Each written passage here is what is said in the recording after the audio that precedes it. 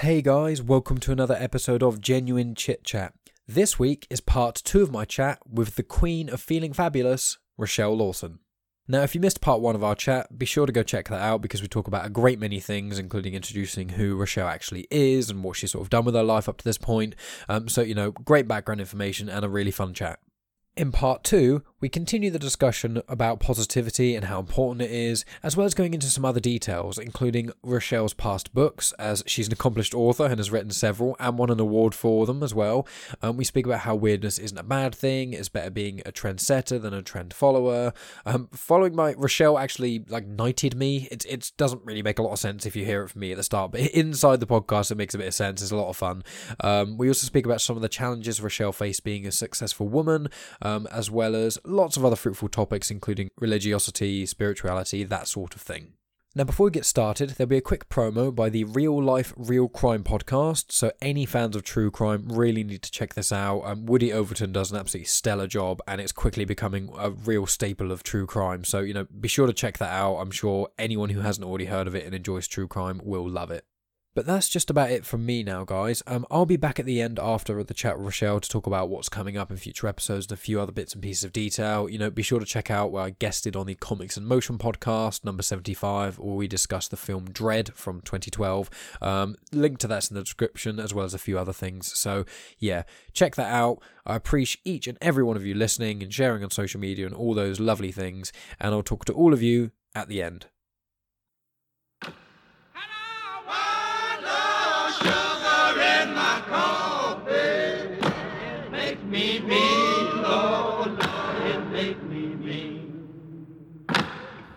I'm Woody Overton, host of Real Life, Real Crime, the podcast.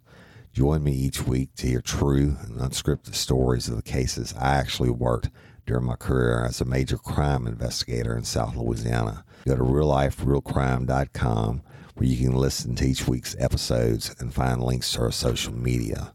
I appreciate y'all, and don't let me catch you down on Murder Bayou.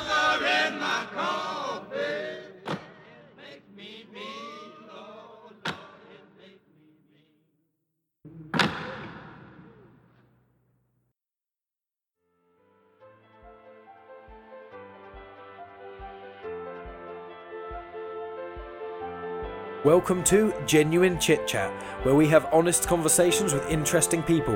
And I'm your host, Mike Burton.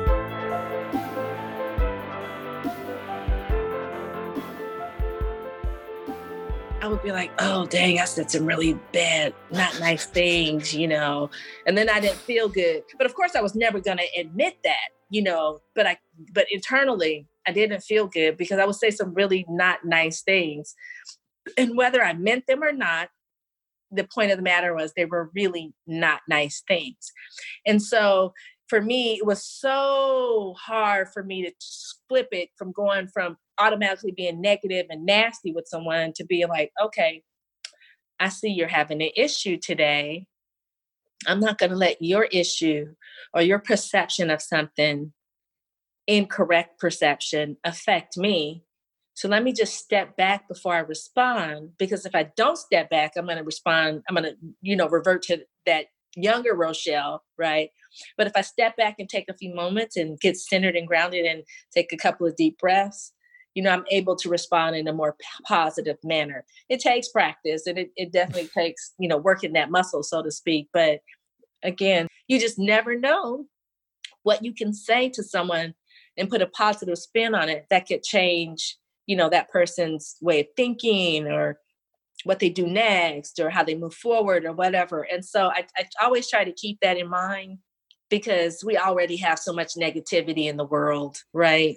I completely agree with you there. I mean, one of the things I've said in the past is just life is depressing enough as it is without me making someone else's life even worse. They've got enough stuff going on, either financial issues, family issues, whatever it could be. Everyone has got something, and they don't need me to come into their life and make it worse, Right. I completely agree with you. And when I was younger, especially, I'd have this thing where now I try my best. If I'm ever wrong in any way, I will try and apologize as quickly as I can and as sincerely as I can, and I will open with open arms, whether it's wrong about something stupid and petty, like the band released a CD at this certain time, or if it's something quite big and important, And I remember when I was younger, it was I say blame, it was partially because of my dad. Like my dad essentially never apologized for anything.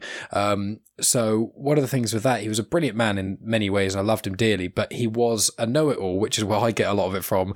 And he would never apologize. And it was just like, one thing that really clicked for me was when I was trying to apologize, I'd feel this really weird feeling, like this weight of like, and this voice saying, don't apologize, don't do it, just don't. And it's like, you kind of question why. And it's like, no, don't worry about why, just don't apologize, just don't. And once you get over that, as soon as you kind of really start to do that, it feels like this weight's been lifted. And then now when I'm wrong with people, if I can't apologize, it just bothers me that I can't for ages.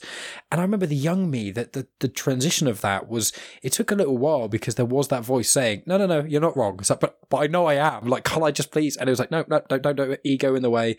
And then as I get older, it's just like, no, it's as soon as you kind of get through it and push through it, God, when you start doing it, that weight is lifted so much more. And so many people are still holding on to that just being right for some reason. I just don't get it, you know? I totally agree with you. I just laugh at you because you said something else, and it's just, I'm like, oh my gosh, she's just so, and we're just so like it. But you're right. It's so much more uplifting, so much more freeing to be in that positive space. And you know what? Here's the best part. The very best part for me is when it's a moment that my natural inclination is to be a dick. And I turn it around and surprise myself and do something or say something positive, or, then I walk away and I'm like, yeah, girl, you killed it, because, the other person's expecting me to be the dick, right? And here I come, and it's just like, and you fool them. It's like they're expecting for you to come at them like, blah, blah, blah, girl, I know you didn't say that about me, or, whatever. And then you come and you're like, oh, well, I'm sorry, I really just wanted to, whatever, say that your shoes are beautiful, or you're looking fabulous today, or, is that a new hairstyle, whatever, right? Whatever it may be. And you turn around and you walk away. It's like a Tiger Woods moment when when he just won the Masters. It's like, yes, because you were able to not be predictable for that person. And you made them feel something positive because they were wrong with regards to predicting that you would be negative and you were positive. And then you made yourself positive because you allowed the radiant light from within you, that positivity, to really kind of effervescence, right? So you walk away in this bubble of effervescence of positive energy. And it's just beautiful. It's just so magnetic, right? So and it's great meeting other people who are like that as well, meeting people who, I've got a few friends who aren't quite as, let's say, positive as I am in certain ways, but I have other ones who are kind of on the same wavelength. And it's really nice when two people kind of first click on that sort of positivity, and you can kind of, it's a weird feeling because, once again, any skeptics listening, when we talk about sort of meditation and things, even though I would argue that's very much been scientifically proven to help, but not going down that road. With like energy and things, I'm not saying necessarily about the woo-woo necessarily side of things, but an undeniable thing is, even if an energy is a really easy way of saying it, but micro movements of your body, your mannerisms, the way you say things, this, that, and the other, people's brains pick up on signals before your conscious self can even realize them. Your subconscious is always doing that. And so when you meet someone, you can immediately kind of tell a lot of time when there's a bad vibe, when they're just like certain body language and the way they're saying things. And obviously the other way around is exactly the same. When you meet someone who's that full of life and energy, and you come into contact with them, and then you feel energized from it as well. And it's like a positive infection of like positive energy, and I think that's incredible. And leading on from that slightly, I do want to ask about some of your books and things, because you're a busybody, so there's so many things to ask about. But may I ask, what was your first book about, and why did you decide to write a book when you did? Okay, so that's super cool. So my first book was purely by accident, and it was in 2009. I had got approached, and I don't even know how these people found me, but I had got approached to do a podcast. It was a 30-minute podcast. I started my podcast career, right? It was a 30-minute podcast once a month. And they pretty much said, you can do whatever you want. And I didn't really know what I wanted to talk about or whatever. I just knew I wanted to talk about Ayurveda or holistic well-being. And so I did this podcast and I would interview these people. And about 6 months, after doing about 6 of them, the guys who I was doing the podcast on their link, whatever, approached me and said, hey, would you like to write a book? And I'm like, how do you do that? I mean, I knew how I was a good writer, from all my college English classes and all that, but like, I never really thought about it. And they said, well, we can take excerpts from your podcast and create a book and we'll do everything for you. And I was like, oh, okay. How much is this going to cost me? And they're like, we'll put it together and we'll do everything for you. And then we'll just see how it goes. And if it goes great, we just won't charge. They just came out finally. We just won't charge you. We're just playing around. I was kind of like their test subject. So they put it together. They took them and I was like, and I got it. And I was like, I don't like what's in it. So I rewrote everything in the book that they had sent. And I had my daughter at that time, I think she was either a senior in high school. No. She probably was like in the 10th grade. I had her read it for me and proofread it, and then we submitted it back. And they're like, oh, you completely changed. It wasn't completely changed, the information. It was just the way it was structured, right? And so it flowed more naturally. So that's how the first book came. They did the design cover. We had created an ebook. We have a hard book that's on Amazon. You can get it at Amazon or Barnes & Nobles. And that's how it kind of came about. And then I was like, oh, I kind of like that. So then another offer came to me and I was like, okay. And I played around with it. And then I cranked this book out, I think like in 2 or 3 months, and it became a bestseller. Now, the first book wasn't a bestseller, but it definitely opened up my awareness of I have this other skill, right? And I like to write. So then the second book became a bestseller. I was like, oh, wow, that's so cool. But it was like, okay, I have this bestseller, but, now what? So then another opportunity came, and this was a collaborative book with a lady, and it was for women. And that book, my part in that book was very well received. And then we did a series of, I guess back in the day, teleseminars from my part in the book, and she really liked me. And that book became an international bestseller. Ooh. And then the last book that I wrote was another, just one of these, they all come at me, these fluke opportunities, but they came, and this book is called Answering the Call. And that book became a bestseller. And that book actually got me inducted into the best-selling speaker and authors Hall of Fame. Oh, wonderful. And so I got this award. I have to show you because you can see it, but I know the listeners can't. But I got this beautiful, can you see this beautiful? Oh, wow, that's amazing. Oh, yeah, a giant golden feather. That's, I assume it's a quill. It's a quilly. Back in the day, the old, you got a lot of awards over there. I saw just a glance scar. Just proud to pretend to be humble. Don't show the rest of the awards, just the book one. But yeah, it was and that's just kind of how it came about. And so I have a book that I'm writing now that's about affirmations. And then I'm writing another book, which is the second part of that very first book that came from the podcast back in 2009. Oh, wow. The second part. Yeah. So I'm excited. And again, I don't really care if anybody buys them or not. You know what I mean? It's just kind of therapeutic for me. And, if I can get, if one person is helped from reading one of the books, I'm happy. Of course, more will be helped, but but you know what I'm saying? It's like, I'm not doing it to become some famous author like the lady who wrote 50 Shades of Grey. I mean, I would love that, but that's not why I'm doing it. No. I'm just doing it because it's like a hobby and a passion for me. And it's just a way for me to get what's in my big head out on paper and then share it with the world. Yeah, well, that as well as your blog and your websites and your podcast, you're overflowing with great information and things. I bet you're one of those people as well, because I get this a little bit, is that when you say you try and write for 20 minutes a day, I bet that's actually curbing how much you want to write, because like you start writing, and I mean, I get it with the sound of my own voice, unfortunately, which a lot of people with this podcast will know, is you start kind of getting something and you go, I think I've got something here. And then you start going and going, and then you start writing, and then you're like, you get like pages and pages done. You're like, I could write forever. And then you look and it's like, oh, it's been several hours. I should probably take a break. But it's like, I haven't eaten in ages. And it's like that passion, that fire. And one of the things that I love the most about doing this podcast, everyone who does podcasts would love to be the next Joe Rogan or whomever, that would be a dream. But Right. one of the things that I like doing with this is I love talking to people. And one of my favorite things is another reason why I like prefer doing video chats generally with people is one of my favorite things in the whole world is speaking to someone about something they're passionate about and watching their eyes light up and watching them get excited and then be like, oh my God. And like when you talk to people, I mean, I don't go to very many parties anymore. But when I was certainly younger, I used to host quite a few parties and things. And I used to just go around. Oh, and you're speak kidding. To You? I can't even imagine that. No, someone whose hobbies they spend just going around meeting and talking to new people across the world. Why would you want to host parties? That's silly. Yeah, right.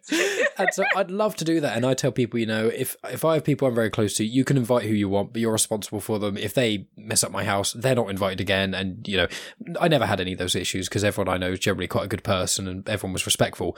But I'd love to do is go around and just talk to people I acquainted with, but didn't know that well. But you talk to them and they're, oh, what do you do for a living? And it's normally I do this, blah, blah, blah. Oh, what do you do in your free time? Oh, I kind of do this. Oh, I've got a band. Oh, you've got a band. And they're like, what? You're excited, but I'm excited too. And then some people don't even know how to take someone else's excitement about the thing they're happy about. And that's it's quite sad in a way because I want people to be excited about what they're excited about. It doesn't matter if you do stamp collecting or you're an artist or you're a podcaster or, any of these things. Everyone is so different and cool and weird and it's brilliant. And weirdness is something that should be, emphasized and brought on in all the right ways, as long as it's not hurting anyone. And I imagine that I imagine you're with your children, you're a lot like this. I can see that you're probably quite a nurturing individual and you're just like, yeah, be weird. Weird is good. As long as you're happy and not hurting anyone, weirdness is great by my means. You know what I mean? Exactly. I used to tell my kids, it's all about being a trendsetter, not a trend follower. And so, I didn't know why I was saying that, but it's funny. They each went out to be a trend. Trend setter instead of a trend follower. And when I asked them, like, where'd you guys learn how to do this stuff? Because my kids are very artistically talented. I don't have any artistic talent, at least in my mind. I can't draw. Same. I can't sing. Same. I can dance okay, but I'm not like. I'm not like a Janet Jackson or anybody. I can't get down like that, but I can get down if I need to, right? But my kids are very artistically talented. And so when I asked them, they're all grown and I'm like, where'd you learn this stuff from? And they're like, they always say, we learned it watching you. And I'm like, what? And they're like, we learned it watching you, Mom, because you always, if everybody was wearing white, you would wear red. Or if everybody was, had to have at that time Vans, you had on Nikes, or if everybody had on Nike Air Jordans, you were wearing Toms or, whatever, and they're just like, we just watched you. And then I think it also was because I was a female entrepreneur in a male dominated industry when I was very young. I always knew that instead of being considered someone's little secretary, because I looked like I was a kid, that's so-and-so's little secretary, or she must be somebody's secretary. I wanted people to know that, no, I'm the executive officer of my company, my corporation.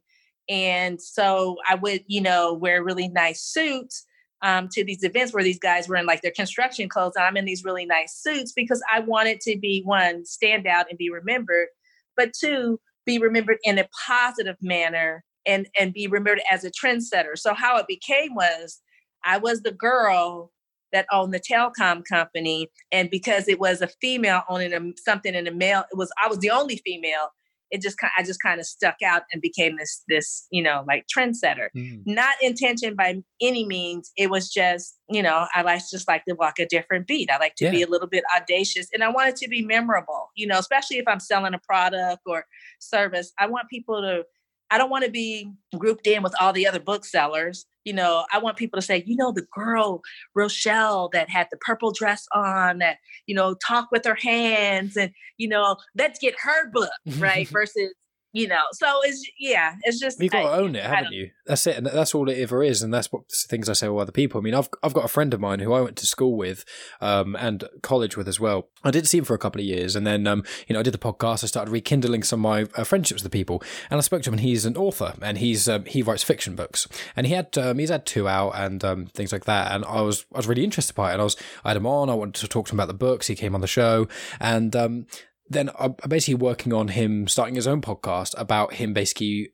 The aim is to essentially read out like a chapter of his book per episode and then talk about his influences of it, why you want to do that, some behind the scenes, some additional stuff, kind of building this world, because a lot of his books all intertwine and stuff. He's got like 13 written or something, and he's just releasing one. I know he's incredibly talented, and he actually he always tells me how much he appreciates me supporting him and things like that. And then he wrote this big Facebook status a short while ago, and he mentioned me in it, me and a couple of other people I know, and he basically said just to me, I inspired him because he was kind of, I didn't know this at the time, but apparently he was kind of running out of juice a little bit of his book writing and things, and he was kind of losing a bit of thing. And then I came in and I was like, oh my God, you're an author. That's amazing. What's about your books? I want to hear about them. Oh, you should do this with your books. And apparently that inspired him so much, and now he's kind of reinvigorated his love for it. And that goes back to the whole positivity thing. But it's also like, I was just like, dude, you write books. Like, it doesn't matter if anyone reads them. It almost doesn't matter if they're good. You do something, and that's incredible. Right. Most people aren't authors. And the fact that you've even spent the time to do one is incredible. And it's just that thing of, it doesn't matter what you do, you just got to own it, just go for it. And that weirdness thing that you said about, wearing different colours of stuff. I mean, I would not say in any way, shape or form I'm a trendsetter. It's more, you get trendsetters, you get trend followers, and there's me over there somewhere doing something completely different, like not even trend setting or anything, but like my friends mock me because they say I've got no fashion sense because I just wear whatever with whatever. And I'm, if I go out to town, I'll have like this arm, I'll have bracelets down to like here. And I think I'm the only 25-year-old guy I think that I've probably ever met who wears bracelets.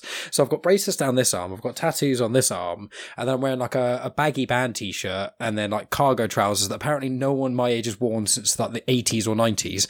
And it's all these things of people just mocking me, and it's like, not in a horrible way, of course, but like all these things, and I was just always like, why does it matter? Why does anyone care? And it's funny hearing someone like yourself who's so successful and passionate about all these things, and you're just like, yeah, just why would you follow everyone else? And that's kind of what I'm like. Like, there's not. If loads of people are doing something cool, there's no problem to go over there and see what they're all looking at. But that doesn't mean that you have to. Oh, they're doing something cool, therefore no one else can be doing something cool. It's like, well, right. Okay, they're doing something cool, but I think I'd rather see something else and just go out and experience the world, It's funny because you say you're not really a trendsetter, but you are. You're setting a trend, freedom to be who you are, wear what you want to be, and be okay with it and still have a really darn good time. So you actually are the person that is the one, everybody's in the box. You got the people that are the perfectionists. Then you got the people like me that just kind of want to be audacious and rememberable, right? And then you got you, the free for all, like whatever, I'm just free flowing, whatever. But even still, the people they may remember my red suit, amongst the sea of white dresses or whatever, but they're going to remember you when you stroll in with your bracelets and your tattoo on one sleeve, right? You probably remember you more than me because of your free flowingness. So even though you don't consider yourself a trendsetter, I'm bestowing upon you, like the queen, ding, you are now officially a freedom trendsetter with positive energy. Oh, thank you. From the Queen of Fabulous herself. Thank you very much. The Queen of Feeling Fabulous has now knighted me, guys. That's it. Podcast done. This was the top. I'm never going to get higher than this in the podcast. This is the peak. So it's only downhill from here, so I should stop. I will say that one thing that a lot of people remember about me, which is quite funny, is I don't know if you can see it very well. I might have to get a little bit closer to the mic. I actually have a blonde moustache. Yeah. And it's really weird because the rest of my facial hair isn't. It's just this and a little stupid soul patch. And oh wow, it's really weird. Yeah. And I get people come up to me and remember me because of see me in town. I hang out with them and have a chat with them because I'll talk to anyone. And people are like, "Do you bleach your mustache?" It's like, no, I don't. I would never.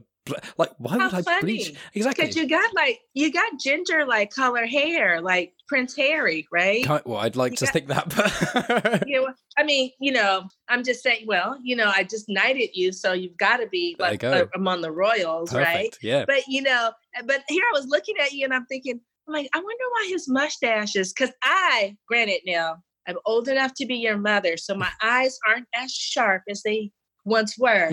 But I was thinking, oh, why is his mustache gray? Yeah. Well, I'll tell you what, a funny story. My niece, because I've got three older brothers really. One of them's 17 years older than me. The other one's like 20 years older than me. Yeah, my dad was married before and then remarried to my mum, and so my brothers have always had quite a big age gap between me and things. So I've got nieces. One of my nieces is 20, and I mean I'm 25. My niece is 20, and one of my other nieces is like 13 now. But when my youngest niece was 8, I remember it was around the time I could first grow facial hair. I had a little goatee for ages that looked horrendous, but then I could finally actually grow proper facial hair. And with a goatee, I looked awful. I looked like a cross between like Seth Rogen and Jack Black, but not funny or entertaining. It was just this weird, slightly overweight dude with terrible facial hair that was like half grey. It's terrible. I look at pictures of myself now. It's really long hair, like shoulder length, and it's half curly. Oh, that's too funny. It was horrendous. But my niece walked up to me once, I remember, and she came up to me and she was like, why'd you dye your mustache blonde? And I was like, oh, I don't dye it. It's just kind of naturally his colour. And she squinted and got really close to me and went, ugh, and then walked away. And I was like, I got absolutely wrecked by an 8-year-old. She doesn't understand many things in the world, but she wears to mock my facial hair. And I get people who argue, not with me, but like always people around me. They're like, no, his facial hair's blonde. No, it's not. It's grey. And it's like, okay. Some people say it's almost like a mood thing, maybe. Maybe when I change my mood, it changes colour or something, changes tint. It's like a milk mustache. Like when you drink a milk and you get that up here, the milk, it's like a milk mustache. Yep. So the worst thing is bubble gum. If you get a mustache for bubble gum, you get that popped in there, that will... I remember in college I had to shave off my mustache once, and people, not having a mustache, just having a beard look. Is that no? I got bubble gum stuck on the mustache. I had to cut it all out. So fun times there. Oh my! I wanted to ask you. Funny enough, it came up slightly earlier. Is yourself being obviously a successful woman? I want to ask. Like, I mean, I know this sounds now. I felt like I'm having to almost justify, which I shouldn't have to even think about it. But like, there's plenty of women I know who are incredibly brilliant in this, that, and the other, and I couldn't imagine like looking at a woman as lesser than a man. I know so many people do, and it's crazy. And I want to say another quick anecdote as well, which is probably the sheltered life I live. The first time I ever heard about racism, for example, was I was watching That's So Raven, and there's an episode of That's So Raven, and where it was Raven doesn't get a job because the woman says she doesn't hire like black individuals. And I remember I was like 8 or something, and obviously sheltered life. I was like, wait. I didn't even know that was a thing. And as I've gotten older, I've always had many women that are friends and many women that are men. And I've had girlfriends in the past have issues with myself being friends with women because it's not quite the right thing to do. And I often have to remind myself not only of my own privilege and things, but also just like, I was born as a straight white male in the 90s. I mean, I've got it pretty easy for almost easier than relatively everyone. And so I wanted to ask with yourself being, a strong, independent woman who don't need no man. Sorry, I hear that meme everywhere. But like, did you get many people who like really treated you bad? Because obviously this was a few years ago now as well. Did you get many men who really looked down on you and stuff for being a successful woman and things like that? No, here's the thing. I didn't get that. And, I kind of like to say I'm triracial. I'm multiracial. So, but of course the Black girl that's the dominant one, right? But I'm Sicilian and I have Irish in me as well. Oh, wow. So, what I got, I'll tell you one interesting story. So we started the telecom business with my husband. We have very large customers right off the bat and financial institutions. One of the customers has banks all over the United States. I'm not sure if they have any abroad, but definitely all over the United States, and they're headquartered in New York City or New York. And we were in, of course, Silicon Valley. What happened was, it was this big project they were rolling out in California, which required 832 branches of banks to be rewired. Okay, so it's a big project. So we're back there now. We kind of played this game where no one really knew me. I was like the face of the business. I did marketing. I was doing other stuff. But as far as interfacing with the customers on the job site, they really didn't know me. They knew of me. They knew my name. They knew if they got a call from me, it was not a good call because generally that meant they didn't pay their bill, right? But or contract negotiation or anything like that. So we're back there. and I'm with my husband, and we're very professional. You know, we're not all like dolled up and stuff. Very professional. It's all guys. And so they ask him, they're like, so, hey, Daryl, where's Rochelle? When Rochelle gets here, we'll start the meeting. But before that, they were thinking me as his secretary, and they'd be like, excuse me, sweet, or they just thought I was a secretary. Excuse me, sweetie, can you go get us some more coffee? We need some pens and papers. And I was looking at them like, okay. And I just go out to the receptionist and, hey, the guys in there need coffee, hey, and stuff was happening. So we're sitting in there, and they're like, as soon as Rochelle gets in, and Daryl goes, well, Rochelle's the girl you've been sending to get coffee and, the pads, the paper, and the pens. She doesn't work for you. She doesn't even work at this. And they're like, oh my God, we're so sorry. We thought you were just like a temp or something. And so I would get that, because I do look young, and I really look young then. I was only like 22, 23 years old. So I probably looked like I was 12. But then here's the other thing. Hey, they'd be like on a job site with him. Hey, that girl that was in New York, or that girl that was at the business meeting with you? Yeah. Rochelle? Yeah. Oh man, she's super hot. Why don't let's go out for drinks after we finish here, invite her. I'd like to get to know her a little better. And they'd be like, he would be like, you mean Rochelle, the girl that was with me in the meeting? Oh yeah, man. He'd be like, that's my wife. And they'd be like, oh, what? Oh my gosh, I didn't, so that was the other thing. That's the kind of stuff I experienced. As far as, I was told by the guys when I started the company, you're a woman, you look like a little girl. We're not going to let you be successful in our industry. We're not but I'm the only telecom company in this new emerging industry. We don't care. We're going to do everything in our power so that you don't be successful, because we don't want no little girl playing in the boys' world. Well, I grew up playing in the boys' world. So, I played with boys all my life. So it was like, oh, really?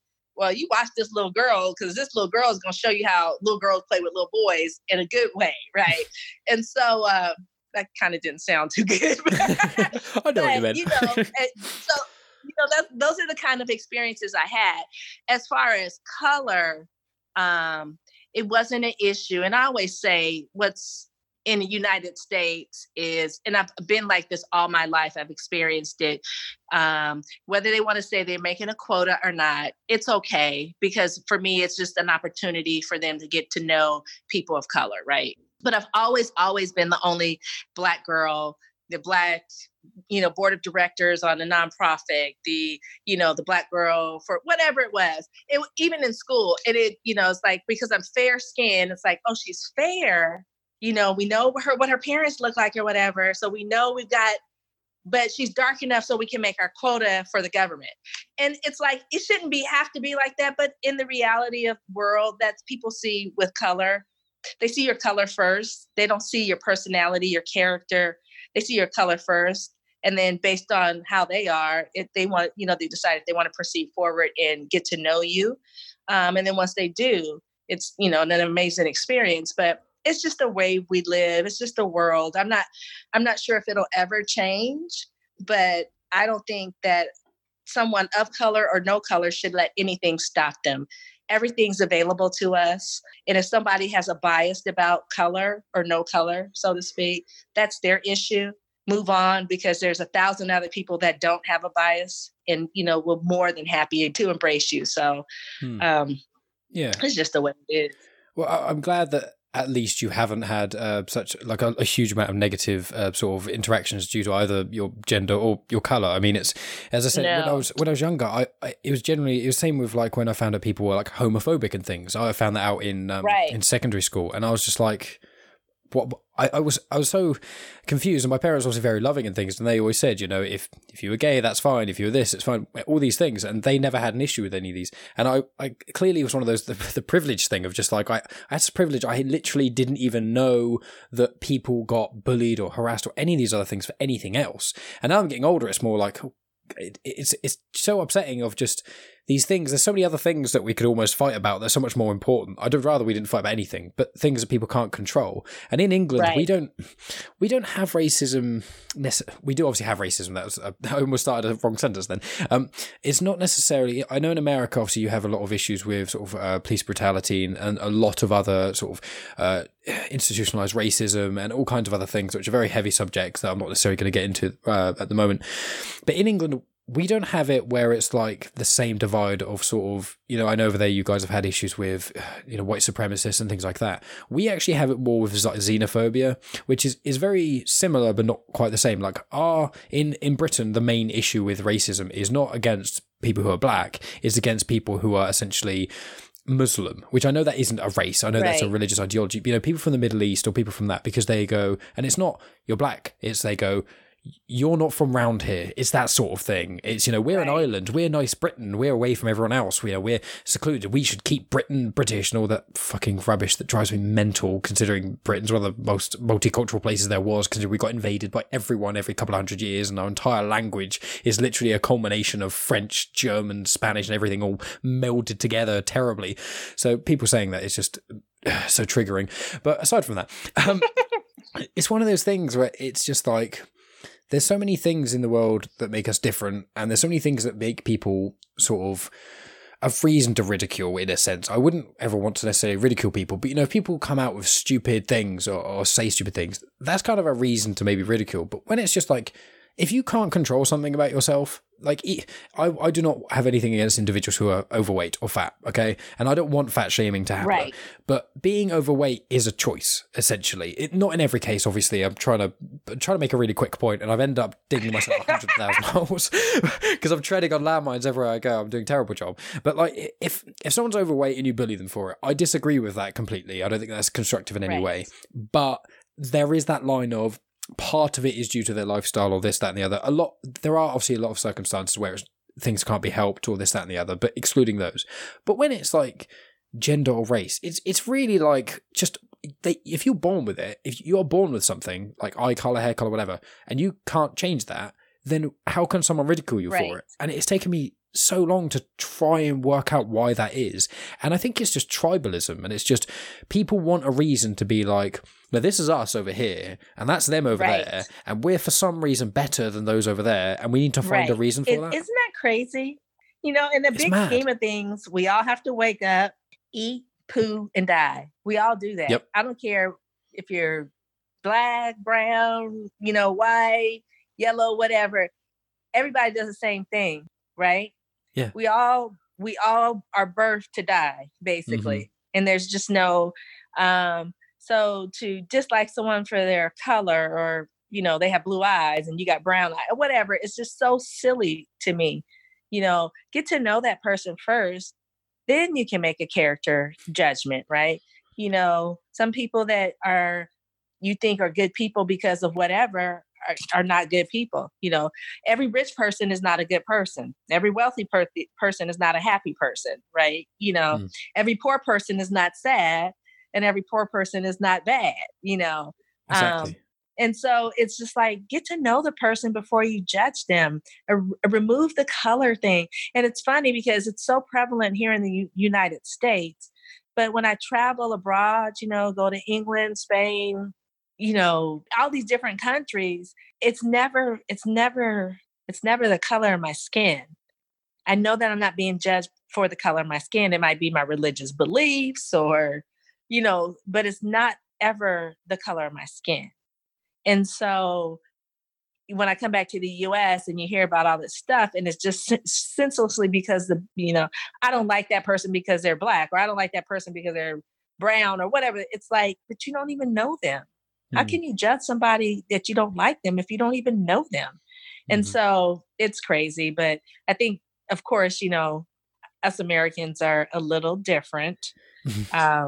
Good, bad, and indifferent. You know, you have people like that all around the world. You can't explain it. You can't even make logical conversation with them as to why they're incorrect or whatever. But, you know, again, it just goes back into tapping into that positivity and trying to get that to expand as much as possible. And I think that's all we really can do. 100%. I completely agree. And, you've been incredibly generous with your time, and I really appreciate it. This has been a fantastic chat. And if you might, I just want to ask you one more question, which is slightly more on the personal side, but you don't have to answer it if you don't want to. But I am just intrigued what your religious beliefs are. Just to preface it with me, I went to Catholic school. My dad was agnostic. Mum kind of believed what she kind of fancied believing at the time. When Dad got ill, she would pray to a God, but she didn't necessarily believe in the Christian version of God, etc. And then with me, I was, I grew up atheist. I was a very hard atheist when I was a teenager. That was the time when I was a bit of a dick to people, which I shouldn't have been. And it was just like, it was never anything like horrendous, but it was just like basically belittling people for believing something different, which is completely wrong. Everyone's got one piece of the puzzle, and we just all need to kind of put it all together, and we can figure out what it all vaguely means, if there is a meaning. But with me now, I kind of have this idea of where one thing you said really early on in this chat, which really stuck with me, which it clicked with me with something else I've said, which is, it doesn't matter what your beliefs are. Everyone knows for certain we have at least one life. We could have 100, we could have 1,000,000, we could go to heaven, hell, purgatory, reincarnation, any of those things. But the thing that matters the most is that right now, all of us alive at the moment know we have at least one life, and we should make that one as best as we can before worrying about all the other ones, and things like that. So I'd like to ask you, you don't necessarily have to get onto the details of why. I know obviously some of the issues with the Catholic Church you had, but I wondered what your sort of ideas are now, and maybe what you think happens after death, or anything that you'd like to tell me. I don't want to delve too deep because some people hold their it's fine. religious ideologies. I believe in God. I was a Catholic. I believe in God, and I'm very spiritual. I don't believe in any religion, period. I think, I don't even know how to say this. I think religion has been used as a tool for good and bad. And it is used as a way to control people, and used as a way to basically brainwash people. And I know I'm saying some stuff here, but for me, I believe in God, and I have a relationship with God, and my soul, and the angels and all of that. I do have that. Going on for me. And what I believe and what I practice may not be for everyone, but I don't talk negatively about any other person's belief, because that's not what I'm here for. If they choose to believe in Catholicism or Christianity or Islam or Buddhism or whatever the case may be, as long as they're a good person and they're doing good things in the world and being good to themselves and to those that they love and care about and those that they don't even know, that's fine with me. I don't care, just be a good person.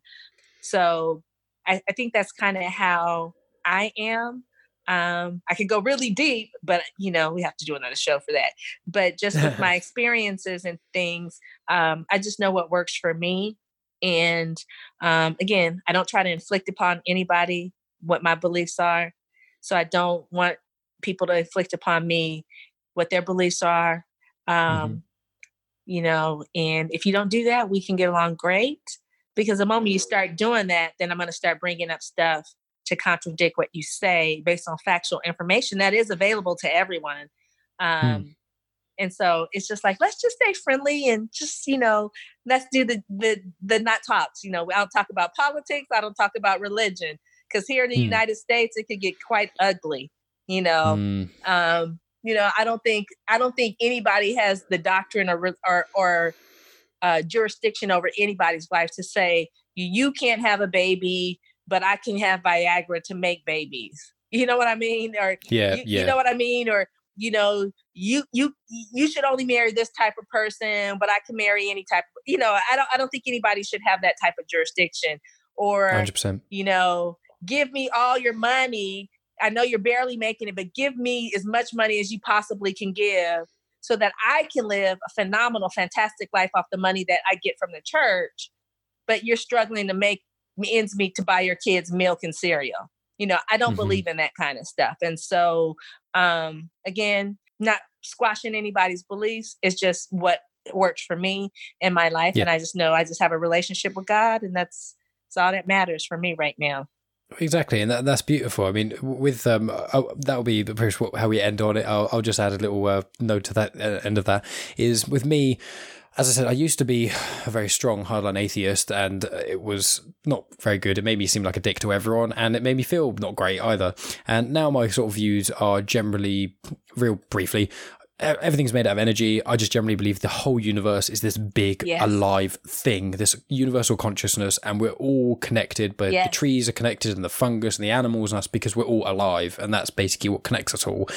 When we die, our consciousness, because our consciousness is probably made out of energy and things, because energy is what fuels us, it becomes one with the universe in one way or another. Right. Be it could be transcending and becoming into another planes of existence, like, dimensions that we can't fathom in our human form. We can't even see the whole light spectrum. We can't hear every sound. Dog whistles, for example, is something we can't hear, but it still exists.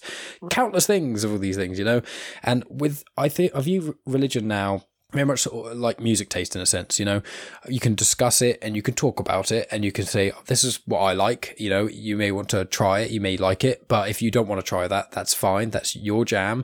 And if everyone's just kind of like that, it'd be fine. It's as long as you're not hurting people in the name of the Beatles, or you're not, trying to tell people they can't listen to Taylor Swift. As long as you're not doing any of those things, you're just saying, okay, well, if you listen to that, that's okay. I personally listen to this, but you can listen to what you want. That's what we should be with everything. Just let people do what people want, you know? I agree. As long as they're not hurting anybody, it's their business. That's perfect. Well, before we end then, how can people get a hold of you? I mean, you've got so many websites, books and everything. So just, here you go. Say everything that you want to say of self-promotion. Well, you can definitely find me on social media. I'm on Facebook, Instagram, LinkedIn, Twitter, Rochelle Lawson or Rochelle Marie Lawson. It's ROCH. You'll find it spelled ROCHELE or ROCHEL. Or ROCHELE with Marie, MARIE. You'll find me. You'll find. I'll put links and put things. Me in there. You'll see this cute girl, the long, pretty hair, and cute little freckles on her face, and you won't miss me. But if you want to, tap in and connect with me deeper, you can always go to my website, which is Blissful Living, the number 4 and the letter U.com. Go there. I have free gifts. You can pick up a free gift. You can connect with me. You can schedule a time to chit chat and get to know me, talk. Also, you can listen to the podcast, which is also Blissful Living. It's on iHeart Radio, Spotify, iTunes, Web Talk, you name it, it's out there. But the podcast is Blissful Living. And I speak a lot. I'm going to be speaking in Vancouver, in Edmonton, Canada. I tried to get the engagement for the UK, but I think they're filled. I was going to do Manchester and Wales, and but I think they got filled up before I could apply, so to speak. But there's, many, many ways, but definitely Blissful Living, the number 4u.com is the website, or, social media. You can check out my books. If you go to Barnes and Nobles or Amazon, just put in my name, Rochelle Lawson, and it'll come up. You can YouTube me. I'm everywhere. So there's not an excuse. If you want to reach out and touch the Queen of Feeling Fabulous and have her bestow positive energy upon you so that you can live the life of your dreams, there's no way that you should not be able to find me. I'm everywhere. And that's absolutely perfect. And I'll be sure to include many links in the description of your website and your podcast and all that sort of things. And I just want to really thank you for being such a fantastic guest on the show and for spreading much needed positivity to more people. And I'm sure you've touched many people's lives and you'll touch many more over the coming years. Well, thank you. Thank you for having me. It's been so cool to chat with a like-minded individual. And you're so cute. You're so young. I have a 25-year-old child. So technically, I could be your mother here in the United States. If you ever come to the U.S., please let me know and we can go have tea. I don't even know. Do you drink tea? Do all British people drink tea? Most British people do. I'm actually more of a coffee drinker than a tea drinker, but I have been known to drink tea. But if you come over here, if you come over to the UK, you've got to tell me as well. And you can have a coffee and I can have a tea. Exactly. How about that sounds perfect. And you come over to the UK as well and you can have some UK tea. There you go. A lot of my friends and things. Yes, I love it. I love it. That sounds great. We'll definitely plan that then. No worries at all. Well, thanks again, Rochelle. Thank you. And that's the end of part 2. Thanks as always for tuning in, guys. If you enjoyed that chat, be sure to check out Rochelle Lawson. I've included a link to her website, Blissful Living for You, in the show notes. So, check that out if what she's speaking about kind of hit home with you.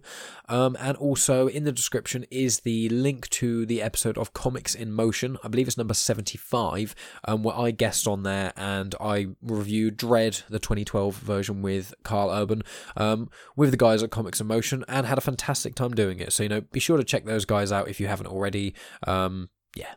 I will also say that today is actually Father's Day. I believe it's the same in the UK and the US. Sorry if there's anyone else who lives away. I can't list every place that has a Father's Day on different days potentially. Any listeners to the podcast will know, and I believe I mentioned it in this podcast, I think. Essentially, my dad passed away many years ago. This was 6 years ago now. So when I was like 19. And obviously, so Father's Day, it doesn't do a huge thing for me, like doesn't make me depressed or anything. I normally just do other stuff. Like today I haven't really been doing anything related to that. Me and Megan have just kind of been pottering around doing her own thing. But essentially what I did with my brother this time last year was we released an episode about my dad. We just spoke about sort of the ups and downs in a lot of ways. I mean, he died of esophageal cancer, and my brother Rob is 17 years older than me and has a different mum to me. So we both had slightly different upbringings from dad. But basically we just speak about sort of how he was when he was alive, what he became like when he was ill, how he told us, how it felt, what happened after he passed, these sorts of things. So it's not just a podcast that's all just sort of down and depressing and saying about how, horrendous life is without him or anything like that. We do honestly talk about him. We speak about him as an individual, how flawed he was, but also how brilliant he was. We speak about some of the things he did wrong and some of the things he could have done better. And it's just kind of an honest look in how two brothers view the death of their father. That's all I kind of wanted to go by. I just hope that if anyone is going through anything where any of their family member is terminally ill, or if they've had anyone who's passed away who's ill, or anything like that, this podcast may actually help you out a bit. Now, just to be clear, this was episode 24 of the podcast, so it was a little while back, and it is longer than an hour, but it is a special one. I just think it really means a lot to me, because obviously it was a very nice thing to be able to speak with my brother for around an hour and a half just about dad without any interruptions or anyone else involved in things. So it was very therapeutic for myself and for Rob. But, I really implore anyone to go listen to it. If you are interested in that sort of thing, or if you're interested in my life and probably why I am the way I am in some ways. So that's a bit of that. Also, coming up in the coming weeks, I did have Comics in Motion, the guys that I mentioned slightly earlier in this outro. I guested on their show. I did have them on the podcast earlier in the week, so I think theirs is going to be the next podcast that I release. I did also speak with a gentleman called Shaudo, who is an independent London rapper who I saw support Tech9 in Bristol a few months back. He's really into manga. He's actually got his own manga. He was on Ninja Warrior UK. He's done loads of crazy, interesting things. He's a really interesting guy, incredibly intelligent, and just really fun to chat to. We spoke about Dragon Ball Z for quite a while as well, which is good. That podcast will probably be out a bit later because he's got a single coming out, I believe, in August time, so I'm going to try and release it around that time if I can, but if guests pull out or anything like that and I don't have a podcast to release, then I will release his podcast, and I'm sure he'll be happy with that too. So the current two that maybe next week is the Comics in Motion podcast or Shaudo. I'm leaning on the Comics in Motion podcast because I don't have any other chats lined up for this week. I will also say that anyone listening, check out my Instagram page as well as my Twitter and my Facebook. It's all Genuine Chit Chat. I believe Instagram is genuine_chit chat and Twitter is just genuine chit chat because I'm a moron. No other way to describe it. I'm an idiot when I made both of those tags, both of those profiles rather. But on Instagram, basically this weekend just gone, I was an extra in a zombie movie called Day 66, and there's quite a few cool pictures on there of there. It's a lot of fun to do. Hopefully I'm going to have the director on a bit later in the year. He's an incredibly busy guy right now, still finishing off the film and things. So I think once he's got sort of the finished product and he knows what he wants to do with it, then I'll have him on the show. We'll talk about it and things like that, because he's a really interesting guy. He's called Russ, and I can't wait to speak with him. So that's probably what's coming up. I've been rambling on now for quite a while in the outro, as I normally do. So I'm going to leave you guys to go. Any reviews on iTunes, any sharing in social media, and any spreading of word of mouth with anyone you know is all really appreciated. I just appreciate each and every one of you listening essentially, if you're hearing this to the end, and I love that. So, thanks as always for listening, guys. I truly appreciate it, and I'll talk to all of you next week, and have a happy Father's Day if you're listening to this on Sunday.